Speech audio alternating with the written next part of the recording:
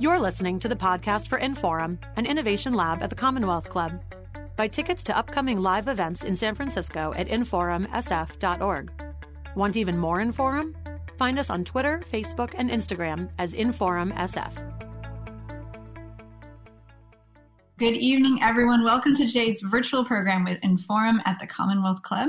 I'm Emily Peters, CEO and founder of Uncommon Bold, and a member of the Inforum Advisory Board.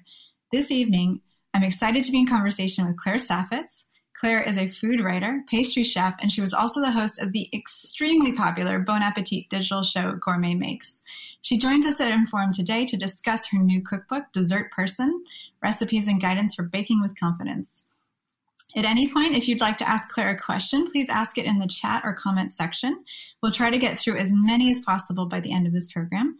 And let's get started. So thank you for joining me this evening, Claire. Thank you for having me. I'm so excited to be here and to chat with you. I know.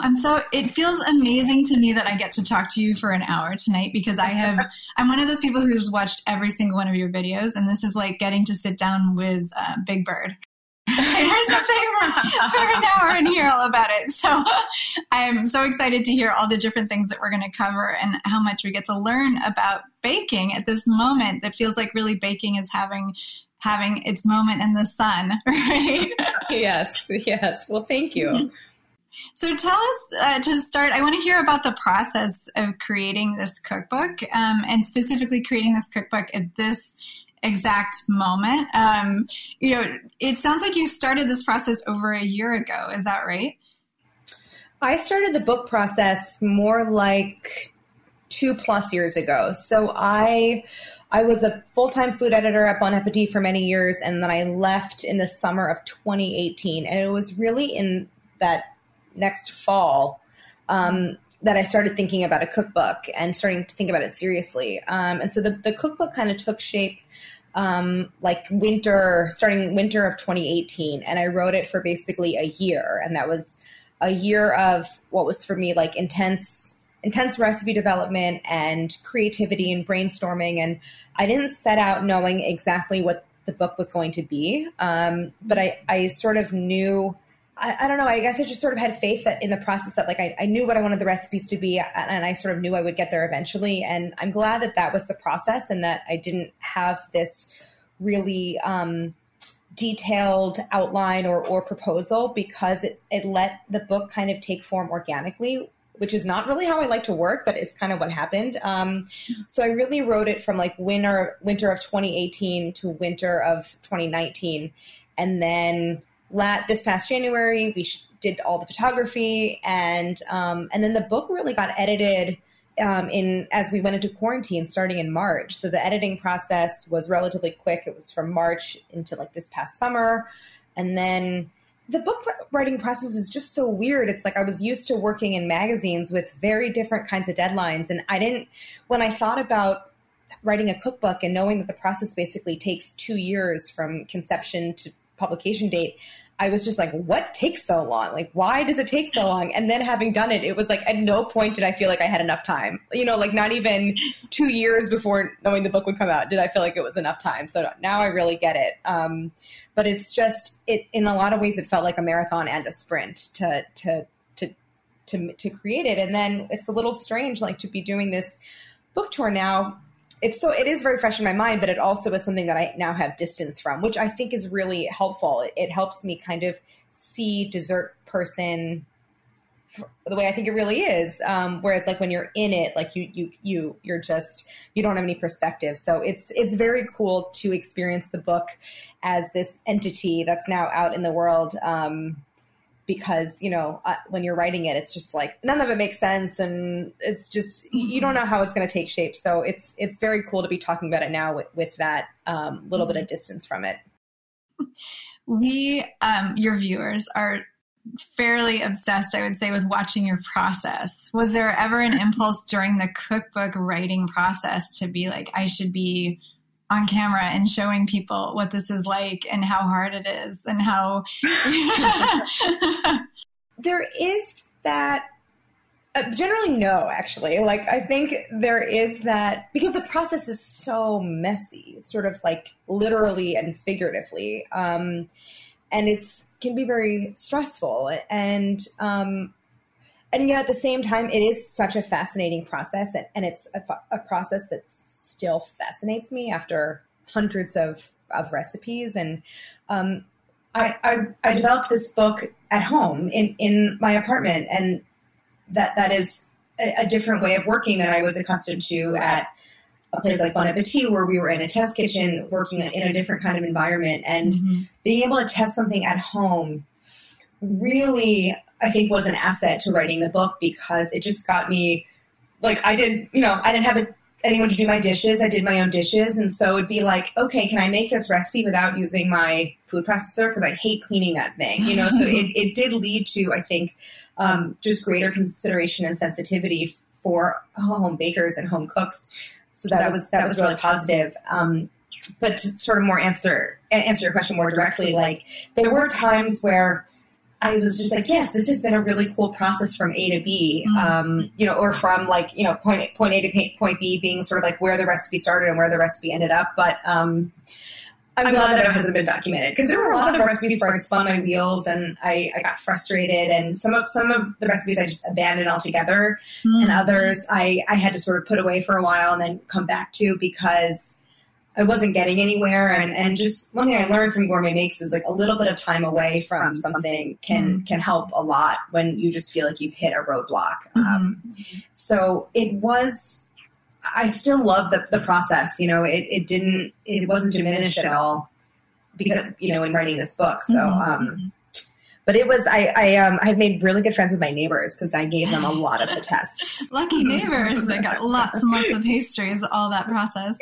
Was there a recipe that really stood out to you that either did or did not make it into the final book that was really just like the Skittles? To tie it back to Gourmet Makes, was there one that was the hardest? I had, it happened most often with the simplest recipes, and some of those recipes made it in. Like, I made that, there's an almond butter banana bread. I made that banana bread like 15 times, and it was starting to really bug me because it's like, this is banana bread. Like, this shouldn't be that hard. But it's recipes like that where there are relatively few ingredients and the proportions are so important. It's like, because there's so few ingredients, that it just was like, you change a little something and you add a little more moisture or a little more baking powder and the whole thing changes. And so that one was surprisingly challenging. And I had the same problem with like the brownie recipe, which I had to like put away and then come back to, because it was just like, this is not getting, it was just moving like laterally. It wasn't moving forward. There was a recipe for basically like a kind of gingerbread, a kind of sort of date, almost like a sticky toffee pudding or date cake mixed with gingerbread. And I loved the idea, and I just sort of like never really got it to a place that I liked it. And actually I revisited it over the summer because I was putting together, along with my editor and our publisher, a PDF of like bonus recipes. And it was kind of a little bonus for people if they pre-ordered the book, and we sent it out. And I revisited the recipe then after having not made it for like months and months, and kind of came up with a version of it that I really ended up liking. And so that made it into that PDF of bonus recipes. So it's just like, you just need that time away from something, I think. And that helped a lot. But yeah, so there were definitely recipes that I cut because it was like, this isn't where I want it to be, really. Yeah. And speaking of time away, after you finished that process of all that recipe testing, did you need to kind of take a break from baking for a while, or no, it didn't? It's not like I needed a break from baking, but I needed time to go back to cooking. It's like I totally abandoned savory cooking while writing this book for a year. And I just really missed cooking for myself and for my husband. Like, I would bake all day long, and then I would just like flop over on the couch at 7 p.m. and like he would make dinner. And because I was just like, I can't, like I've eaten sugar all day, like I can't be in the kitchen anymore. My feet hurt. I've done, 3 loads in the dishwasher. And I was very lucky that he would make me dinner. But I missed that. So I like felt like when I really put the recipe testing process away, I rediscovered just like the pleasures of cooking dinner, and not having to write down what you're doing measure. Like it was just nice to reconnect to that. Which I think is a great transition to a line that's at the very beginning of your new book that I think is somewhat contentious, where you say you get a little frustrated when people say that they are cooks, not bakers. And myself and my friends who are watching tonight, we're all like, I very much use that line for myself, that I think very much like I am a cook. You know, I want it to get all crazy and to go in different directions and have no recipe. And when I try to bake, I have to, get like incredibly focused. It's so different for me. But you're on a crusade. You're changing this, right? Yeah, I am. And that idea, like I've heard that so many times from people who are like, oh, I love to cook, but I don't bake, And I think that when I hear that, what I'm hearing is people who have been indoctrinated into this false way of thinking that like they're two very separate things. Because that's just kind of like the paradigm, I think, of thinking about you have cooking over here and you have baking over here. And in my mind, they're not that different. They're not fundamentally different. They're just sort of like, there's just degrees of difference. And they kind of exist on a spectrum. It's like you have some cooking on this end and some baking on this end, but they're super interconnected. And baking just has like more rules, I think. I think it's also like a misconception that like cooking doesn't have rules, or that you don't have to measure or something. And you do. It's like there's principles in both. But yes, baking as opposed to cooking requires, like, I think just stricter adherence to certain principles. But it can be just as creative and seasonal and inspiring and in some ways improvisational as cooking. And that's what I want people to take away from this book is like, you can be a baker even if you don't think you are a baker. Like everyone who has any desire to be in the kitchen and to create something can be a baker. And that's what I hope this book delivers. Is I want to kind of introduce people to that way of thinking about baking. It's like it all exists on a spectrum, and this book is really about giving people the tools and knowledge to become a baker if they're not already. And yet, if you are already a baker, there's lots there too, because there's recipes of requiring all different levels of skill. So there's like every amount of buy-in, like I was just texting with a friend of mine who got my book in the mail and was like, I've never turned on my oven. What do I make? And I was like, you can make the brownies. Like there are recipes for the people who have never turned on their oven. And there's recipes for people who are like, basically like, mini professionals or something. So it caters to all, I think. And you have that interesting grid where you actually map out and organize all the recipes by how many hours and by skill level. Was that your idea of how to like help us enter into your world? Yeah, that was my idea of just sort of like making it more user friendly. And that's how I thought about the recipes in the book myself. It was like, I want the recipes to sort of fill that matrix so that there's every kind of recipe. And that I call it the recipe matrix. So it's really a way of sort of plotting difficulty versus time. And those are the two factors that I always consider when I think about a recipe. And so there's like the recipes that are quick and easy, like a brownie or a blondie or like, certain sort of loaf cakes, for example. And those are at the bottom left corner. And then there's recipes where they maybe don't require a lot of active time and aren't very difficult, but they require maybe an overnight rest in the refrigerator. And so they're on a different corner of the matrix. And then there's the croissants, which take a long time and are very labor intensive. So this was really about letting people choose the kind of level of commitment that they wanted to make when they pick a recipe. And so it's like everyone, yes, I love being in the kitchen, but I also have other things to do, and everyone has a schedule and time constraints. And so this is just about letting people know what they're getting themselves into and having the right expectation for the recipe from the very beginning. Which is maybe a shout out. I saw that the clock is ticking on fruitcake. Yes. So I think you should make a pitch to everybody why we should be starting on A, choosing to make a fruitcake, and B, why we should be starting on it today. Yeah. A friend of mine also like put like a thing on his Instagram story being like, shout out to Claire who put a recipe in like a general baking book that takes 2 months. So yeah, I sort of slipped that one in.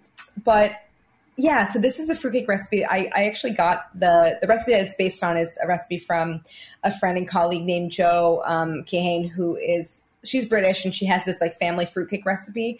And I was kind of unfamiliar with the realm of these sort of very traditional British, like aged cakes. But it's a really fun recipe, and I think I hope it will dispel people's negative associations with fruitcake.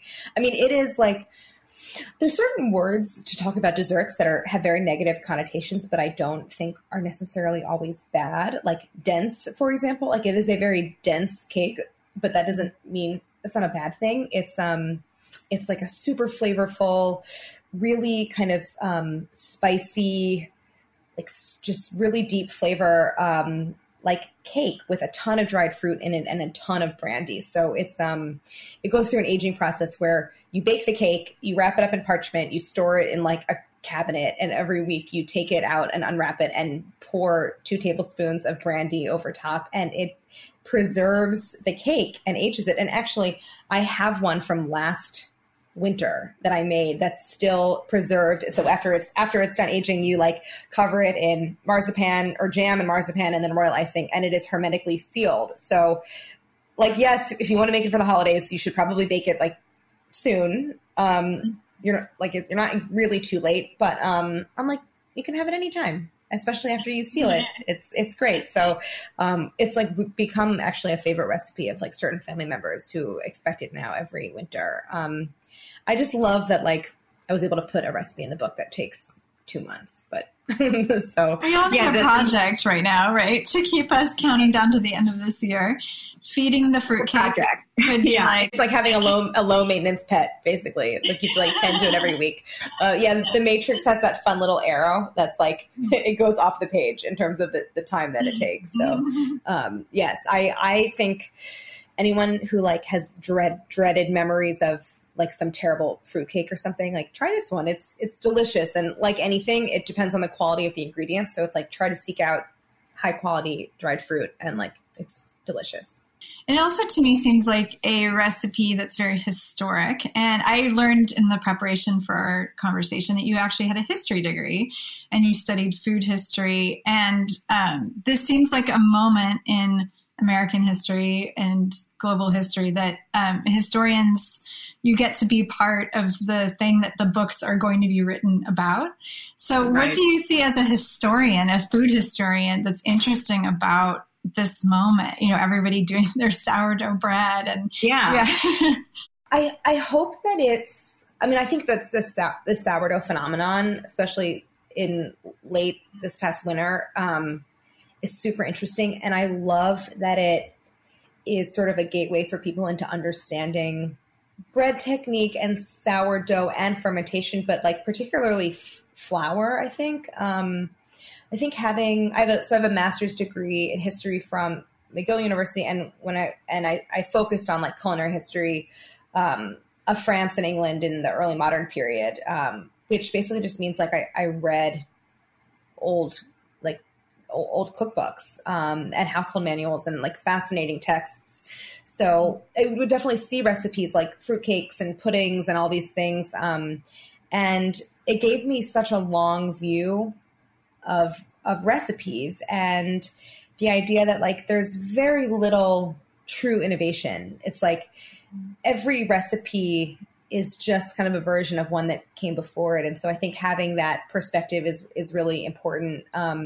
And super informative. But with the pandemic and all the baking that's going on, I hope that it's sort of a window into that and to get people engaged with the history of baking. Like what I love about sourdough is it's so kind of elemental. It's like there's, you have your starter, your natural yeast from the air, and it's water and flour and salt. And I think that's one reason I love it, is like it's so tactile and it's so kind of foundational. It's just like, this is, flour comes from wheat, and like learning to bake bread, like this is what makes us human in so many ways. So I hope that it got people in touch with that kind of long view of food history. Is there a historic recipe that you think serves this moment very well that maybe is not in the book or is in the book? That's a good question. I mean, I think the fruitcake is particularly sort of relevant because it takes that amount of time. I'm trying to think if there's other recipes in the book that were informed by sort of like my studies. I mean, not so much in this book, but I've like recently kind of begun some light work on a second cookbook, which is focused on like really simple desserts. And I think about a recipe like blancmange, which is like a British, there's so much like cross-cultural British, French kind of cuisine. And it's kind of like panna cotta. Like it's like these things that we think maybe seem super contemporary, really aren't. And so I think about that a lot. It's like I'm making panna cotta, but really it's like a blancmange or something like that. So I think there is a lot in this book that feels really contemporary in dessert person, but all of it goes back to these, certain styles of recipes that people have been making for like centuries. Mm-hmm. It's interesting to think of it, baking will get more complicated or more simple, right? Because we have all this time now, right? Like, are we all going to be making these extremely complicated recipes? I mean, sourdough is pretty complicated in terms of time, right? Yeah. And with sourdough, it's like you are on the sourdough's schedule, like not the other way around. Like of course you can, once you become sort of skilled and more knowledgeable, you can control the variables how you want to. But I don't know. I think that like there's always going to be a demand for things that are simple and straightforward and delicious. I think those recipes that kind of over deliver on flavor and texture because they were simple to throw together. So like as much as people are spending time at home and, close to their kitchens, it's like, I still don't want to do a bunch of dishes or, or do something that's super overwrought. So I feel like banana bread is like still a very good sort of recipe to have, in your back pocket. Is there something that's been your go-to as you've been, staying home pandemic time? Oh, I'm trying to think. I have done a lot of sourdough, a lot of galettes over the summer. Like, a galette is, or like a crostata, same thing, like for anyone who doesn't know, like a single crust, open face, kind of free-form tart, like just super simple stuff like that. That's kind of the stuff that I'm baking at home. I went through in the like late winter, early spring, kind of a chocolate chip cookie journey of like trying to make something that felt kind of wholesome and like with a lot of seeds and nuts and like whole wheat flour and that kind of thing. And that was a very educational project. And so I was kind of on a kick up for that a little while. It's like, I don't know. I always feel like chocolate chip cookies it's always the right thing to bake, Mm-hmm. You can't go on. Yeah. Right. And you also mentioned in your book that and I want to read the quote of this exactly, that citrus fruits are your natural antidote to seasonal affective disorder in the winter. So we are definitely entering into winter now. Is that where you're thinking now of like getting into oranges and lemons and lime? Yes, absolutely. So like you're in California where like you have this incredible selection and variety, like an embarrassment of riches when it comes to citrus, not so much in New York, but like even over the last couple of years, we've certainly seen like so many amazing new varieties of citrus. And like, it is totally a thing that I think to myself when I like walk into the grocery store as it's getting cold and dark. And I'm just like, thank God for citrus, because like, where would I be without this exciting new fruit to have and to play around with. So, winter fruits are like, you have apples and pears and you have them for a long time. And it's just so nice to see like sumo oranges and beautiful tangerines and kumquats and, you know, limes. Like it's just Meyer lemons, like that gets me excited, and it gets me excited to bake. Well, I think that's a good time to transition. I want to talk more about your time as YouTube's celebrity. I think there was a survey recently, right, with kids where it actually has now surpassed astronaut as like the thing that kids want to be is a YouTube star. Oh my God. That's slightly terrifying. Tell us about that. Yeah. What was it like going on that journey? And do you miss it? Do you want to go back to that? I don't know that I miss it because it's like there's this, I hope this doesn't come out the wrong way. Like, it doesn't feel like there's anything to miss because it didn't change anything about the kind of like daily workings of my life, I guess. You know, there were, and I don't think anyone ever becomes accustomed to this, or if they do, then like, might be a sign of sociopathy or something, but like stopped on the subway or on the street or something to be like, aren't you that girl that like makes those things? And I'm like, yes, that was me making the Twinkie or whatever. But, like that would happen, and was always sort of like a mixture of being strange and kind of freaky, but also kind of cool, you know, and it's allowed me like wonderful opportunities, but having the success of the show on YouTube, like it didn't feel like it fundamentally changed my life. And so I sort of still live in my apartment and hang out with my friends, and it's just as it was before. But of course with like greater opportunities. So, I think I'll miss Gourmet Makes because it was just a great period of my life. And I love the crew that I got to work with, and they made it so much fun. Like there would be moments during shooting where Dan, the director, would be like, Claire, we had to shoot this. And I'd be like, Dan, I'm talking to the, Mike, the sound guy, and Kevin, who's holding the camera. Like, God, shooting Gourmet Makes is really getting in the way of us like hanging out, even though we were at work. But, so I'll miss that. But like I'm a millennial, and I don't, like YouTube star wasn't a possible career path when I was growing up or even in college. So I sort of feel like the demographic to whom YouTube is a really big presence. Like it's just not I'm not part of that. So I, in some ways, then like find the whole thing kind of strange and fascinating and weird. And then like kind of disconnected from it, which I think is for me, like the way I would like it to be, and just, I kind of just go on living my life. But, I don't know if that answered your question, but yeah, like I think I'll miss I'll just miss the kind of the people that I made that show with, cause they were great, but I don't miss having to like spend 4 days making Skittles.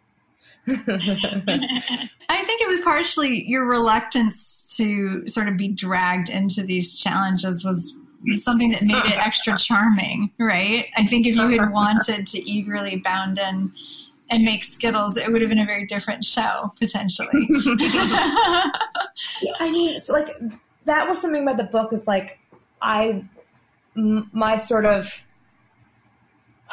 tastes as a pastry chef never leaned toward the gourmet recreations of snack foods. Like I just want to make cakes and pies and tarts. So, so that's where I think the reluctance came from. It was like, if I'm going to be in the kitchen, I'd rather be making something we can like all enjoy, rather than like for Skittles or whatever. So, that the book was great because, and I think the writing of the book was great. Like the things that I was doing while I was writing the book, it was just the development process and Gourmet Makes. And I think in some ways they were really complementary because they used such different like muscles and skills.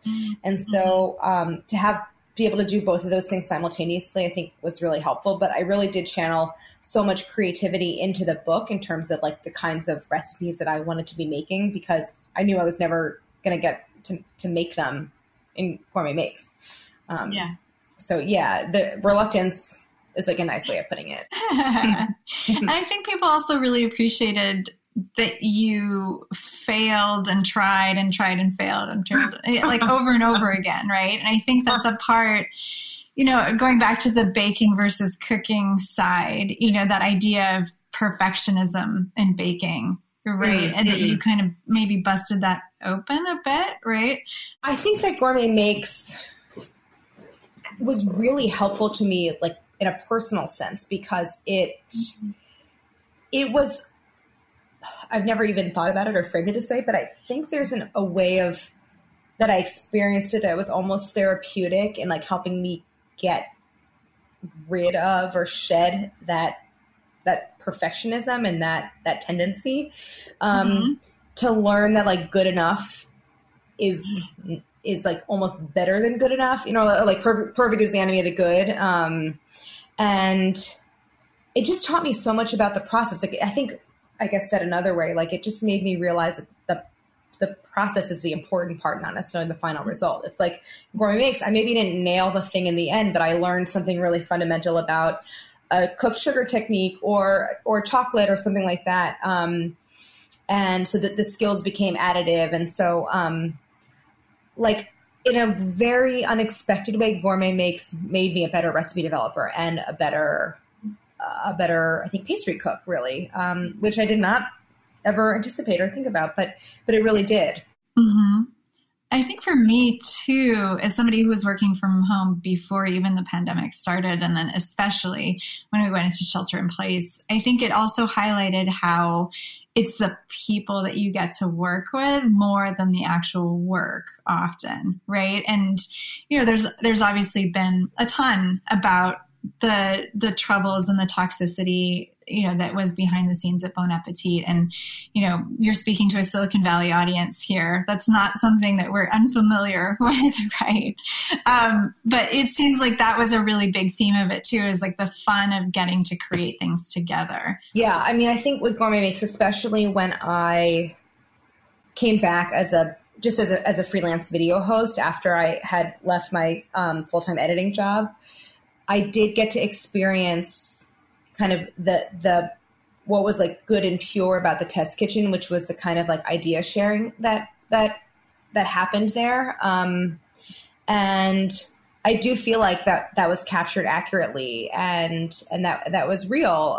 It was a lot of things, and there were a lot of certainly like shortcomings and failures about that environment, but fundamentally it was still a place where like talented, passionate people got to exchange ideas, work together, sometimes, but yeah, I mean, and that's something that I miss about recipe developing at home. It's like, I actually like love being alone and I love being solitary, and I'm an introvert. And there's like when I'm at home with just Felix, like in my kitchen, I'm so happy, but I miss the idea sharing, it's you get to where you want to be faster when you have, more brains. So do you have a favorite moment from your time in the test kitchen that maybe wasn't part of a YouTube series? I mean, it feels like we got to see everything, but was there a moment that stood out to you?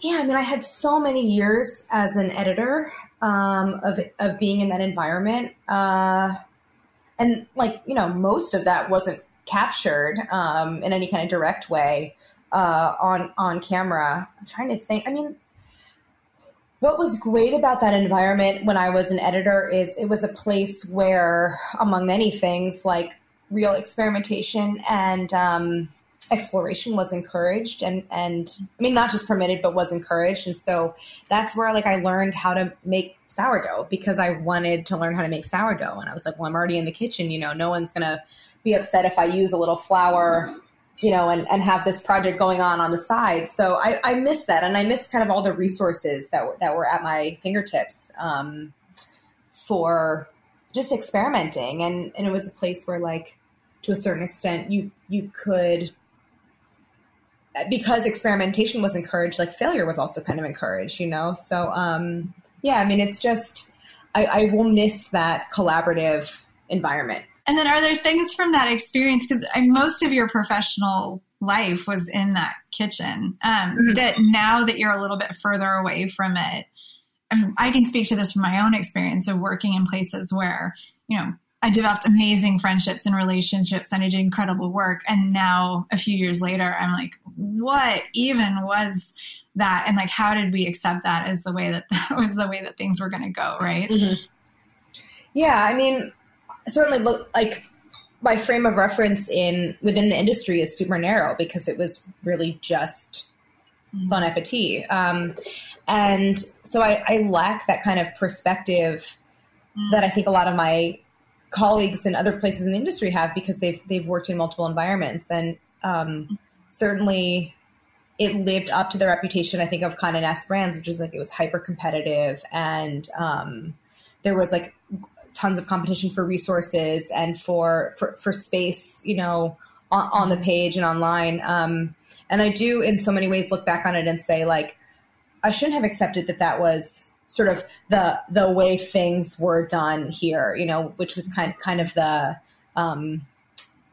party line about it. And I really am glad to have that realization now, because it means that whatever I do going forward, like I'm going to take that with me and realize that like the culture of a place is created by the people that comprise it. And I know that like, if I have an opportunity to create a culture for myself and others, like it's going to be different. Mm-hmm. Mm-hmm. Yeah. Again, that process, to me, is a nice parallel with the process of testing and trying and failing and making things better. I mean, we're all going through this together as a society of what is and is not acceptable and what we want for the future, right? And things are changing so quickly. Right. I would love to hear, and we have just, not too much longer before we go into questions from the audience, but I would love to hear about what happens maybe for you next from here, as a baker, as a, somebody who likes to have a plan and a recipe, and who has had this, 2-year period that has completely upended, I would imagine, everything, right? I mean, your entire professional life has changed. You have this book, you got engaged, you got married, you have this beautiful cat. So do you have a roadmap or a recipe for where you're going to go from here? Or, have you kind of given that up at this point? It's such a good question. And this period looks so much different than I would have imagined 6 months ago or 8 months ago. And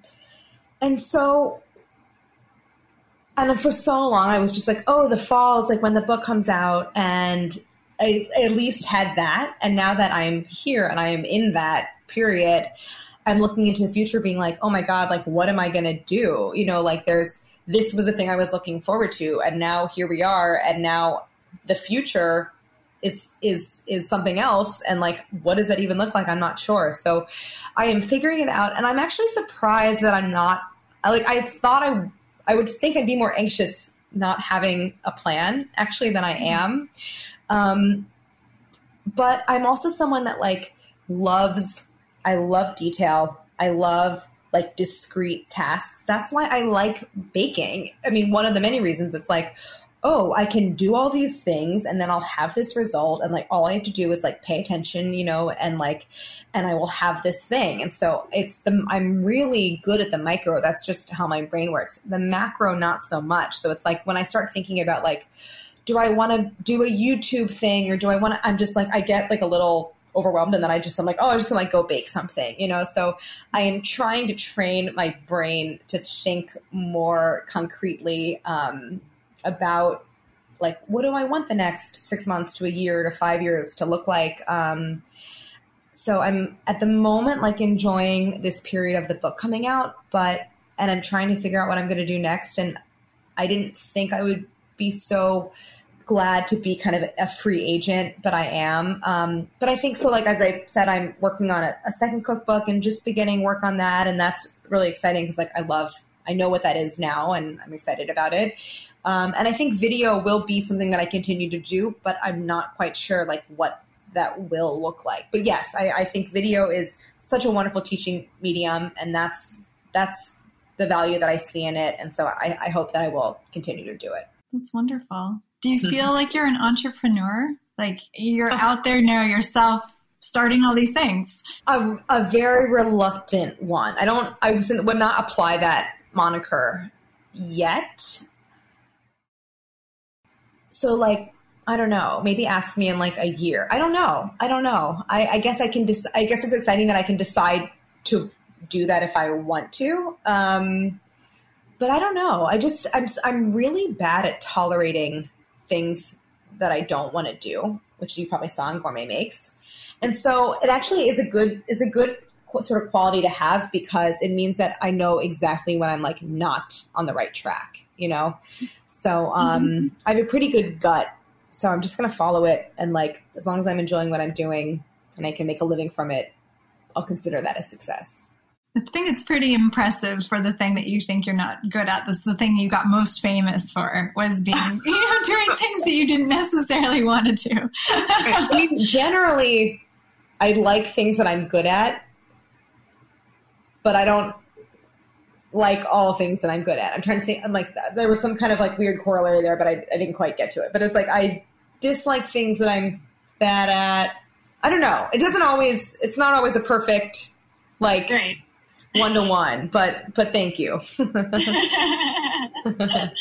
Yes. Okay. Well, we have a bunch of questions coming in all over the spectrum of like technical baking questions and then big philosophical questions. So let's make sure we dive into this, I think, a little bit early. Okay. So let's go with a bigger question, and we'll kind of work our way down to the spatulas.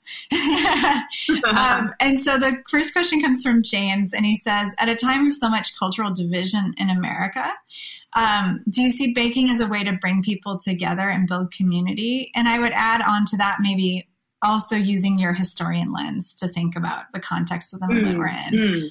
I do. And yes. And I think, to your point about the historical lens, like I think it runs deeper than just sort of like the proverbial breaking bread with others. I think that it's about like building food systems and having that be based on a community model. Like I think about, particularly with bread, about flour and how flour, people think of it as just like an ingredient in your pantry like anything else, but it comes from wheat. It is a plant-based product.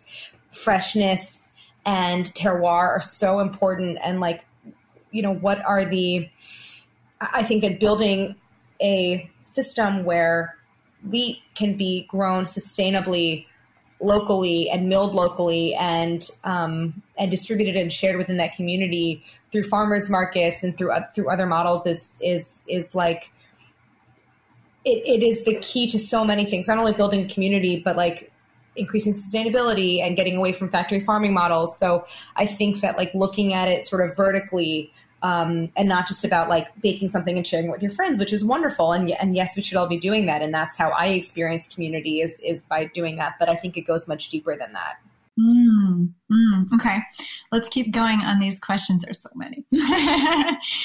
Which recipe would you recommend for your cookbook starting for the novices? You mentioned the brownies.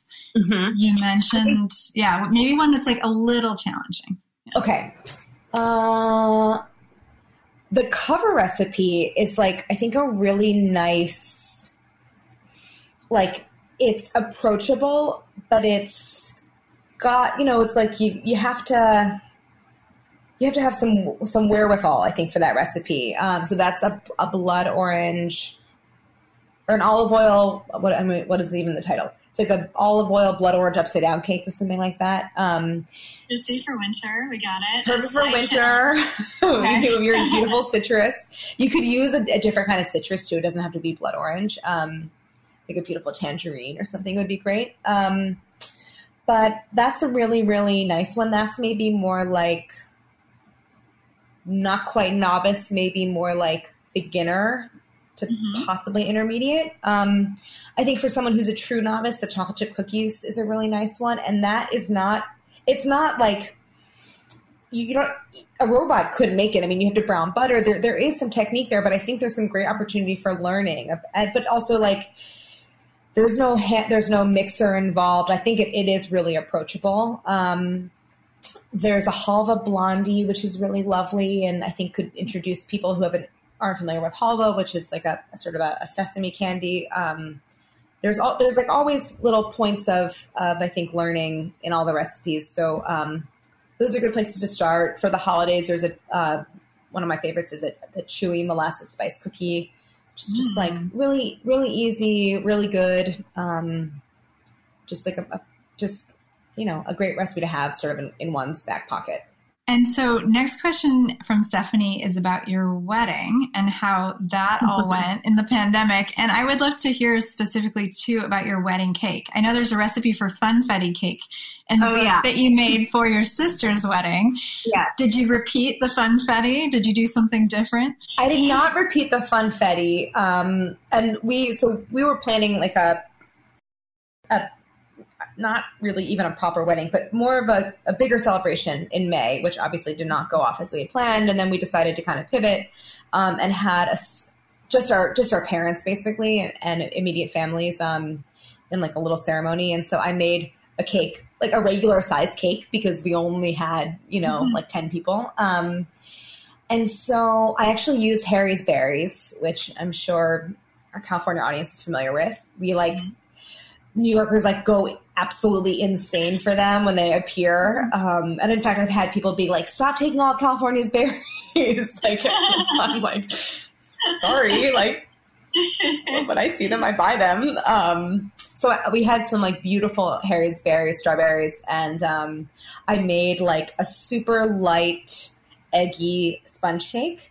And like vanilla pastry cream, lightened with a little whipped cream. I just basically made like there was something almost sort of Taiwanese about it, just because of the texture of the cake. It was so fluffy.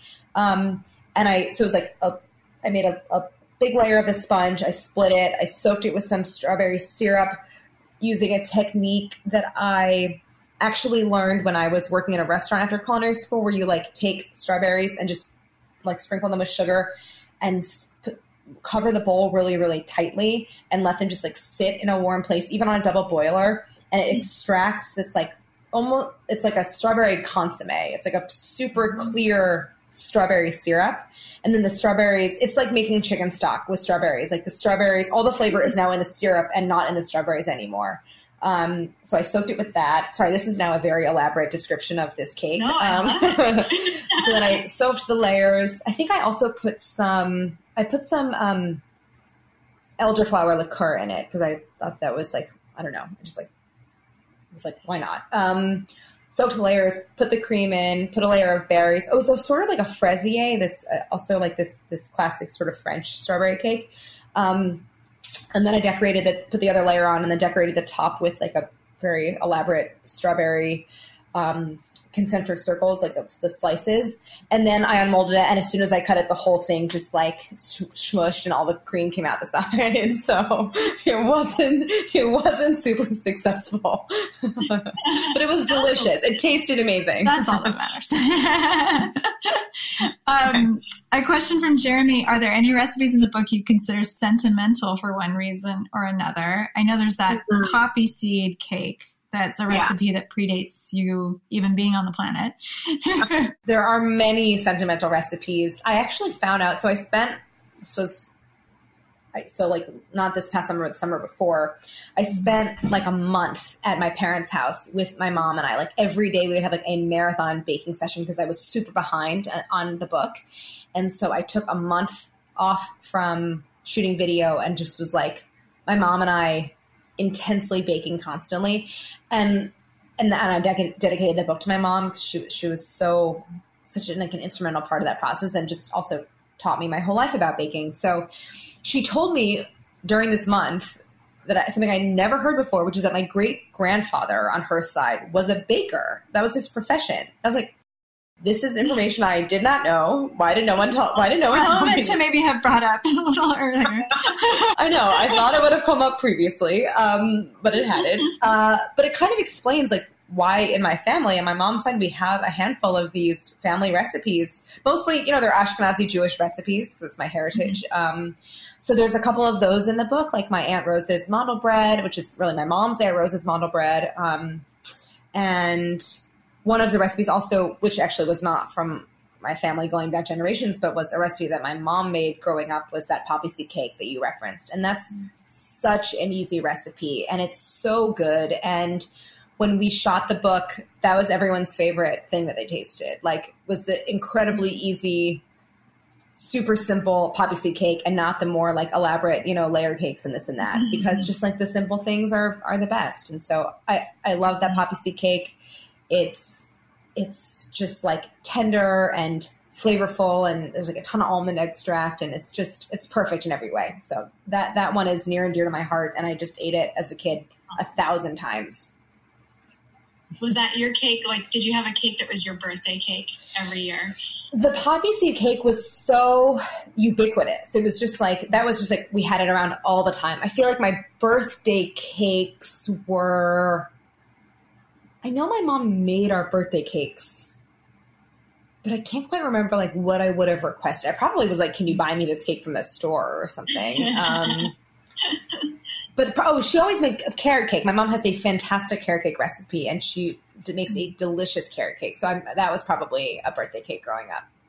Very good. All right, we have a couple more questions. Raquel and someone else asking, what's an uncommon kitchen appliance that you think everybody should have, an unsung hero? Well, I mean, in terms of appliances, I try to rely on just like the trifecta of like blender, food processor, mixer. And beyond that, I try not to get too specific. It's like, and even with the blender, it's like you can get by with a hand blender. I was careful in the book that like, and anything that called for a blender, a hand blender would also be, or a stick blender would also suffice.